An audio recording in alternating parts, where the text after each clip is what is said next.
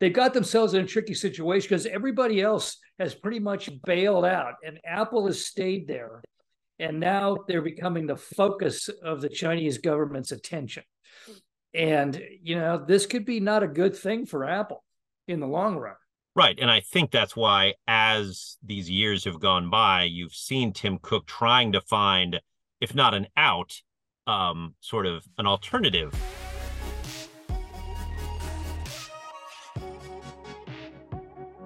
Hi, everyone, and welcome to the Friday, October 27th installment of the Silicon Insider, the uncensored look at life and business in the Silicon Valley. My name is Mike Malone. I'm here with special contributor Scott Budman of NBC Bay Area. Our producer is Jordan Henderson. Our East Coast correspondent is Bob Grove, and our host is the Silicon Valley Business Journal. Before we begin, I promise you some big news, big changes this week. Unfortunately, it's still in the works.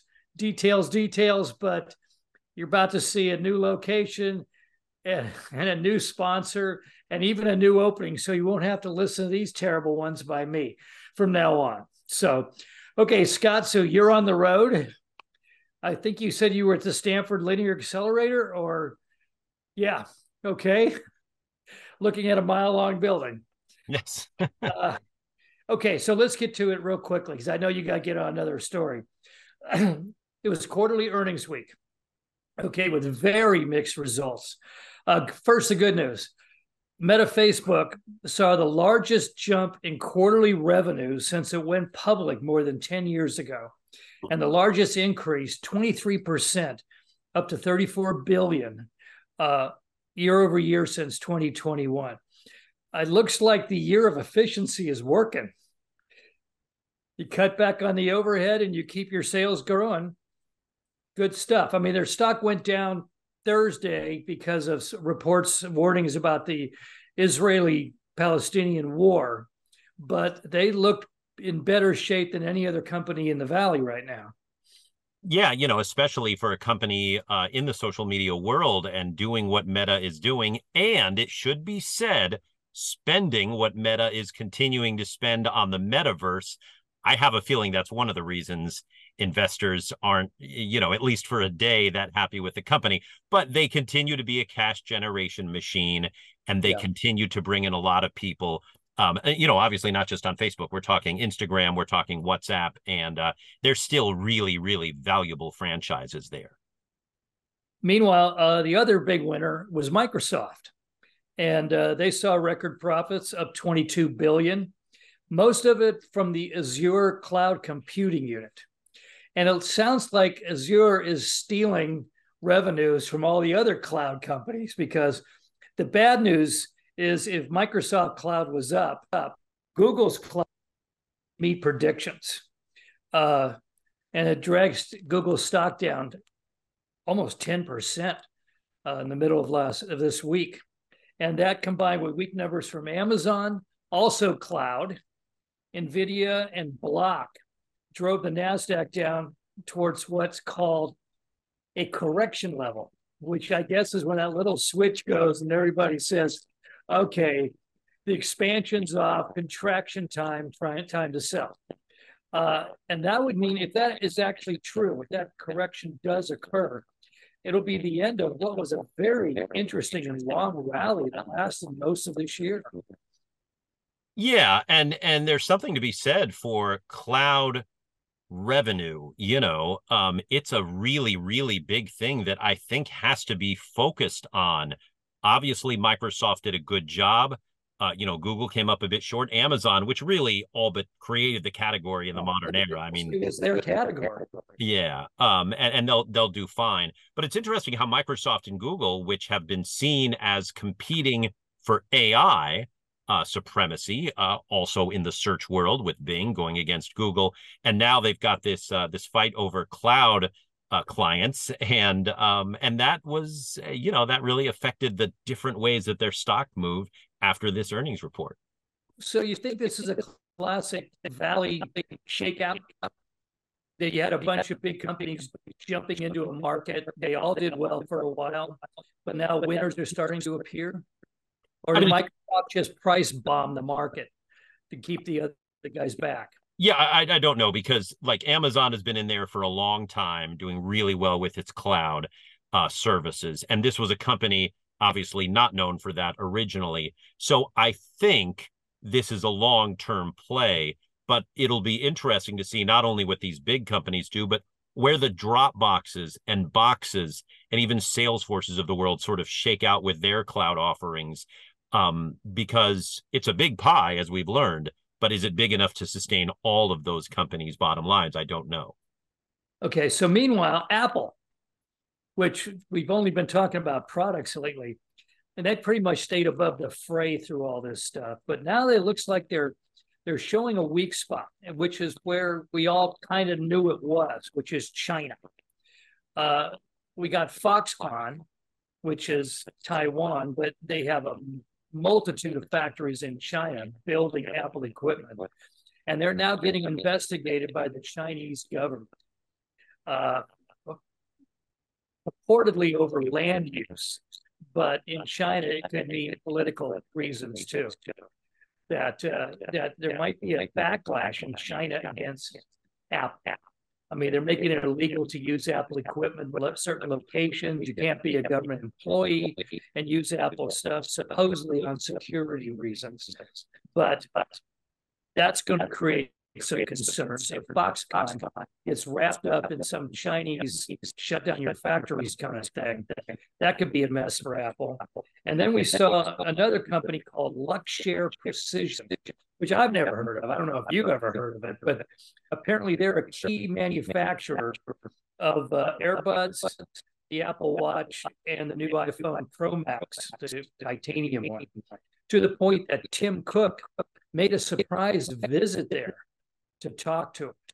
It sounds like he's trying to shore up his supply chain in China, even as he's trying to slowly back Apple out of China, and trying to do so without making Chairman Xi upset in any way. I mean, they've got themselves in a tricky situation because everybody else has pretty much bailed out, and Apple has stayed there. And now they're becoming the focus of the Chinese government's attention. And, this could be not a good thing for Apple in the long run. Right. And I think that's why, as these years have gone by, you've seen Tim Cook trying to find, if not an out, sort of an alternative when it comes to manufacturing, even talking about manufacturing some Apple products back here in the US.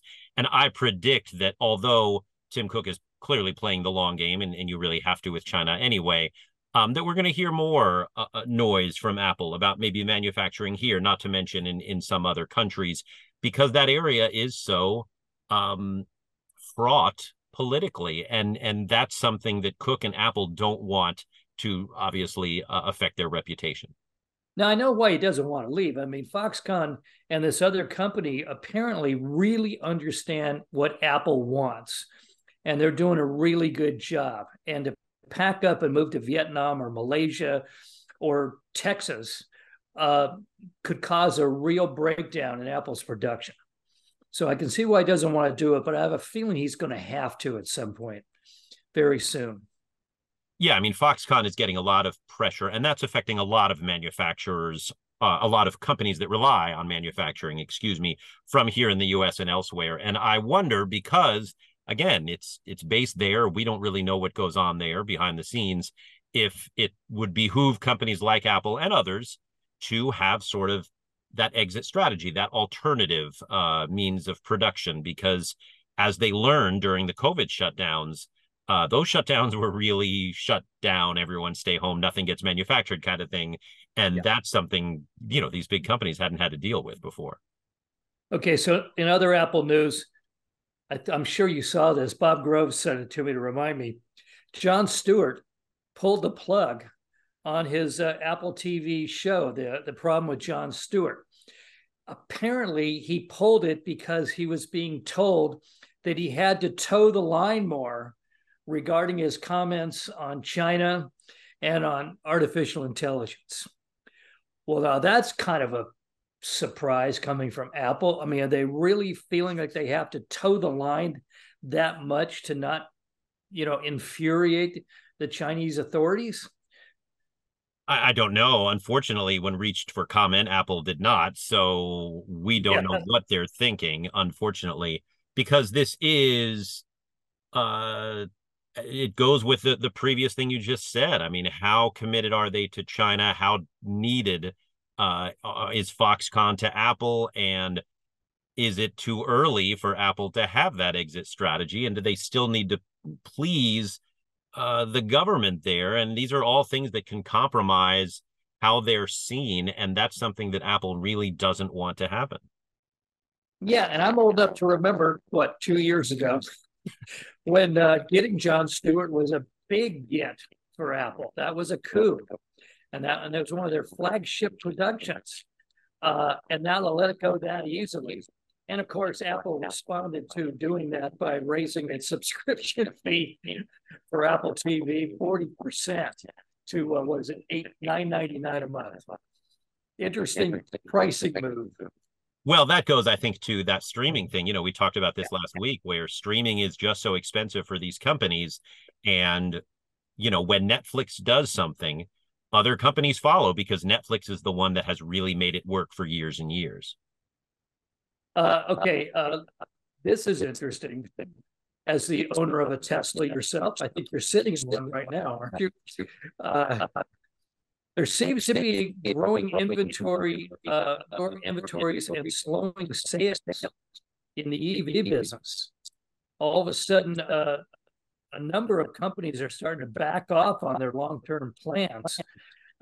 Interestingly, the biggest one was GM's Mary Barra, who's always been really hawkish on electric vehicles and been very bullish. And now she's saying that, there may be some problems.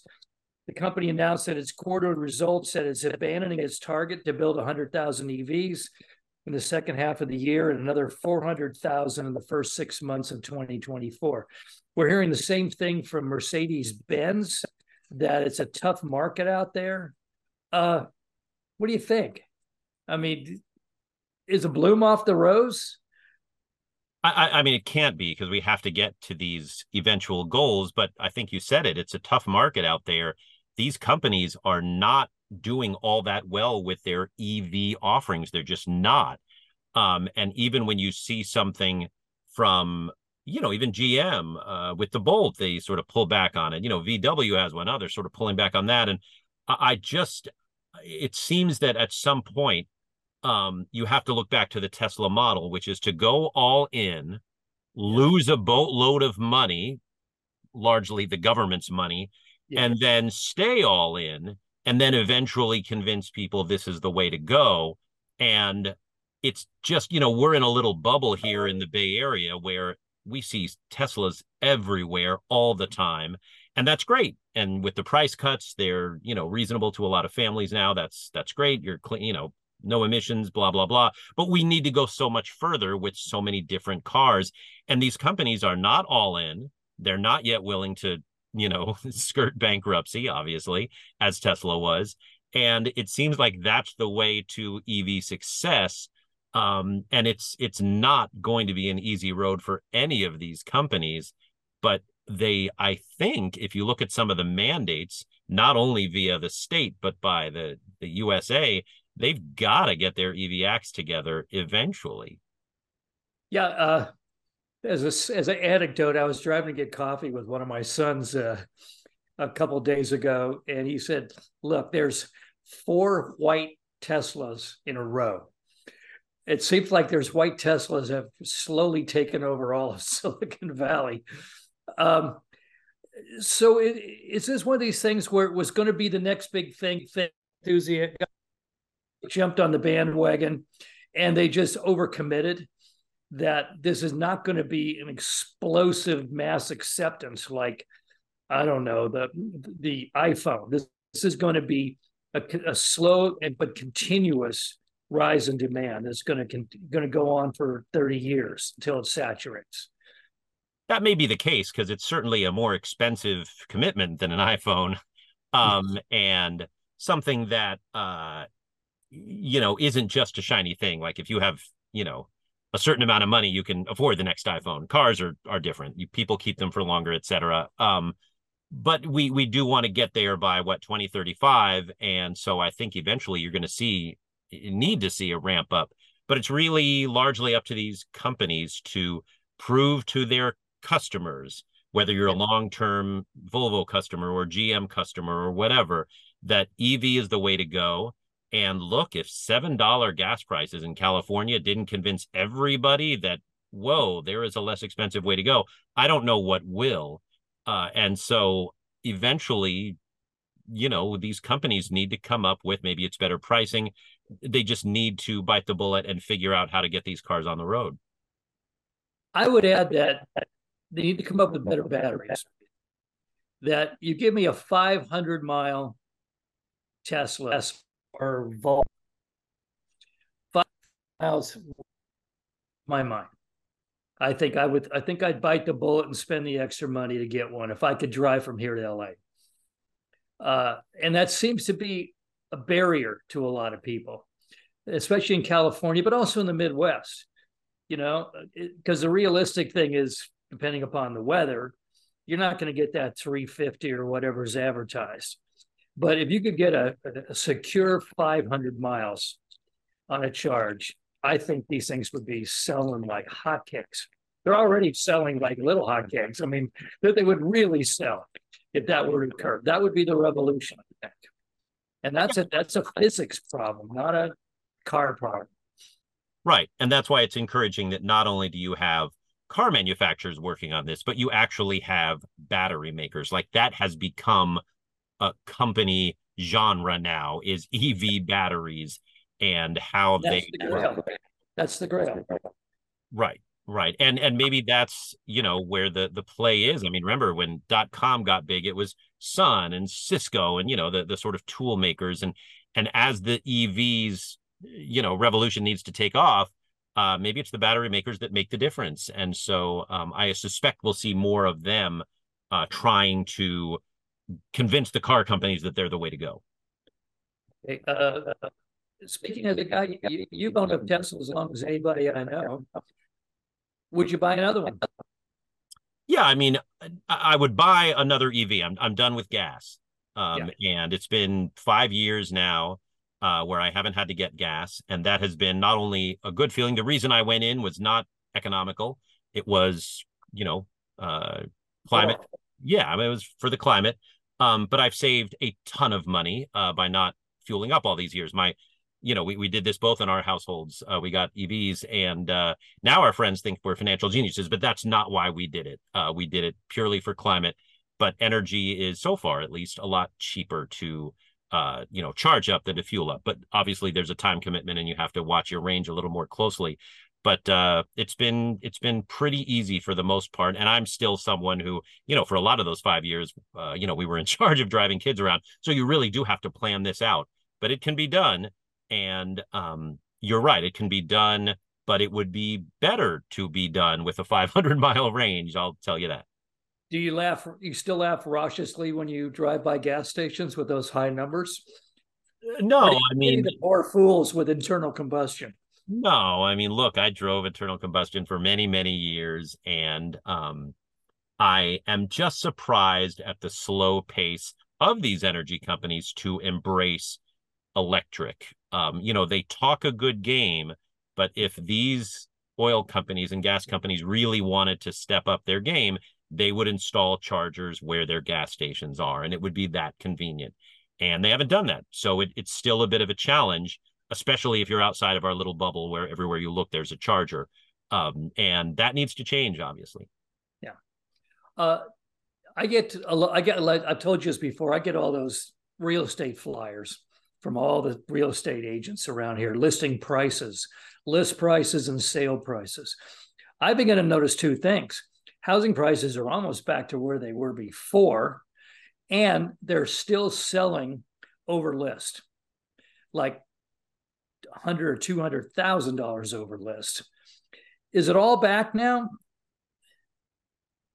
Well, no, it really depends where you're looking. We all caught our breath around here and said, wow, housing prices are, they're finally affordable.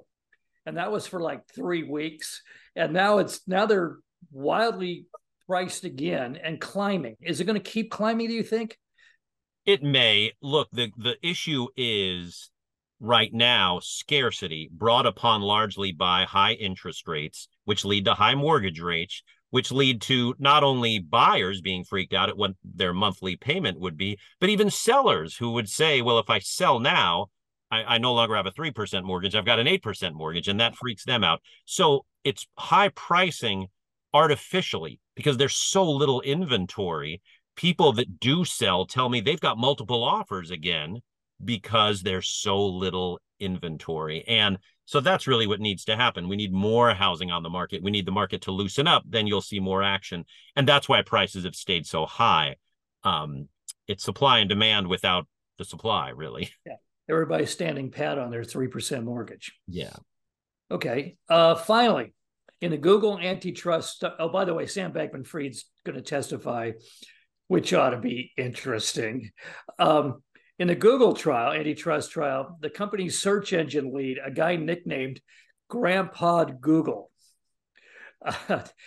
testified that young people now consider Google old-fashioned and out of style. You know, as the years go by, you see this more and more. Something you finally get accustomed to in your life suddenly becomes passé because the kids give up on it. Is Google really out of style? I'm not sure you have a lot of alternatives yet that could make it. You still got to use it. I mean, it's a verb. So is this a real threat to Google? That is this going to get MySpaced? I find that hard to believe. It seems to me that Google's basically a monopoly, as much as they don't want to admit it. And you got to go to a monopoly, or you go to a second-rate thing that's not as good an experience. Right. And I think you're at the crux of what this case is about. I mean, Google is no longer a young, sexy startup. Obviously, it's a utility, but boy, is it a utility that everybody uses all the time.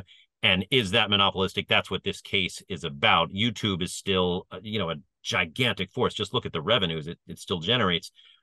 So, if Google is found to be monopolistic and somehow has to give up some of these deals, like the one with Apple, that would hurt its bottom line. A year, $18 billion a year. It's right. I mean, it would both help and hurt its bottom line. But right, I mean, it makes so much money through being the absolute dominant search engine that it doesn't really matter if it's cool. It's a utility that everybody uses. But this happens to big companies. They get mature. They're no longer the kid on the block. But in Google's case, it's protected by a couple of things, and that is that so many people search on Google. And also YouTube, which still throws out a ton of cash. Don't you find yourself doing a search on another search engine, and then when you get the results, you go, I wonder if they got it all. I'll check Google. It's because you're absolutely right. And that's what it's become.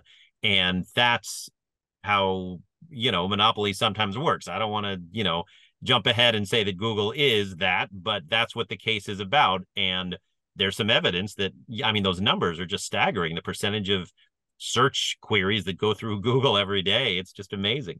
Something's like a monopoly or a utility when you don't like the thing, but you still have to use it on, 25 times a day. And I think that's the definition of Google.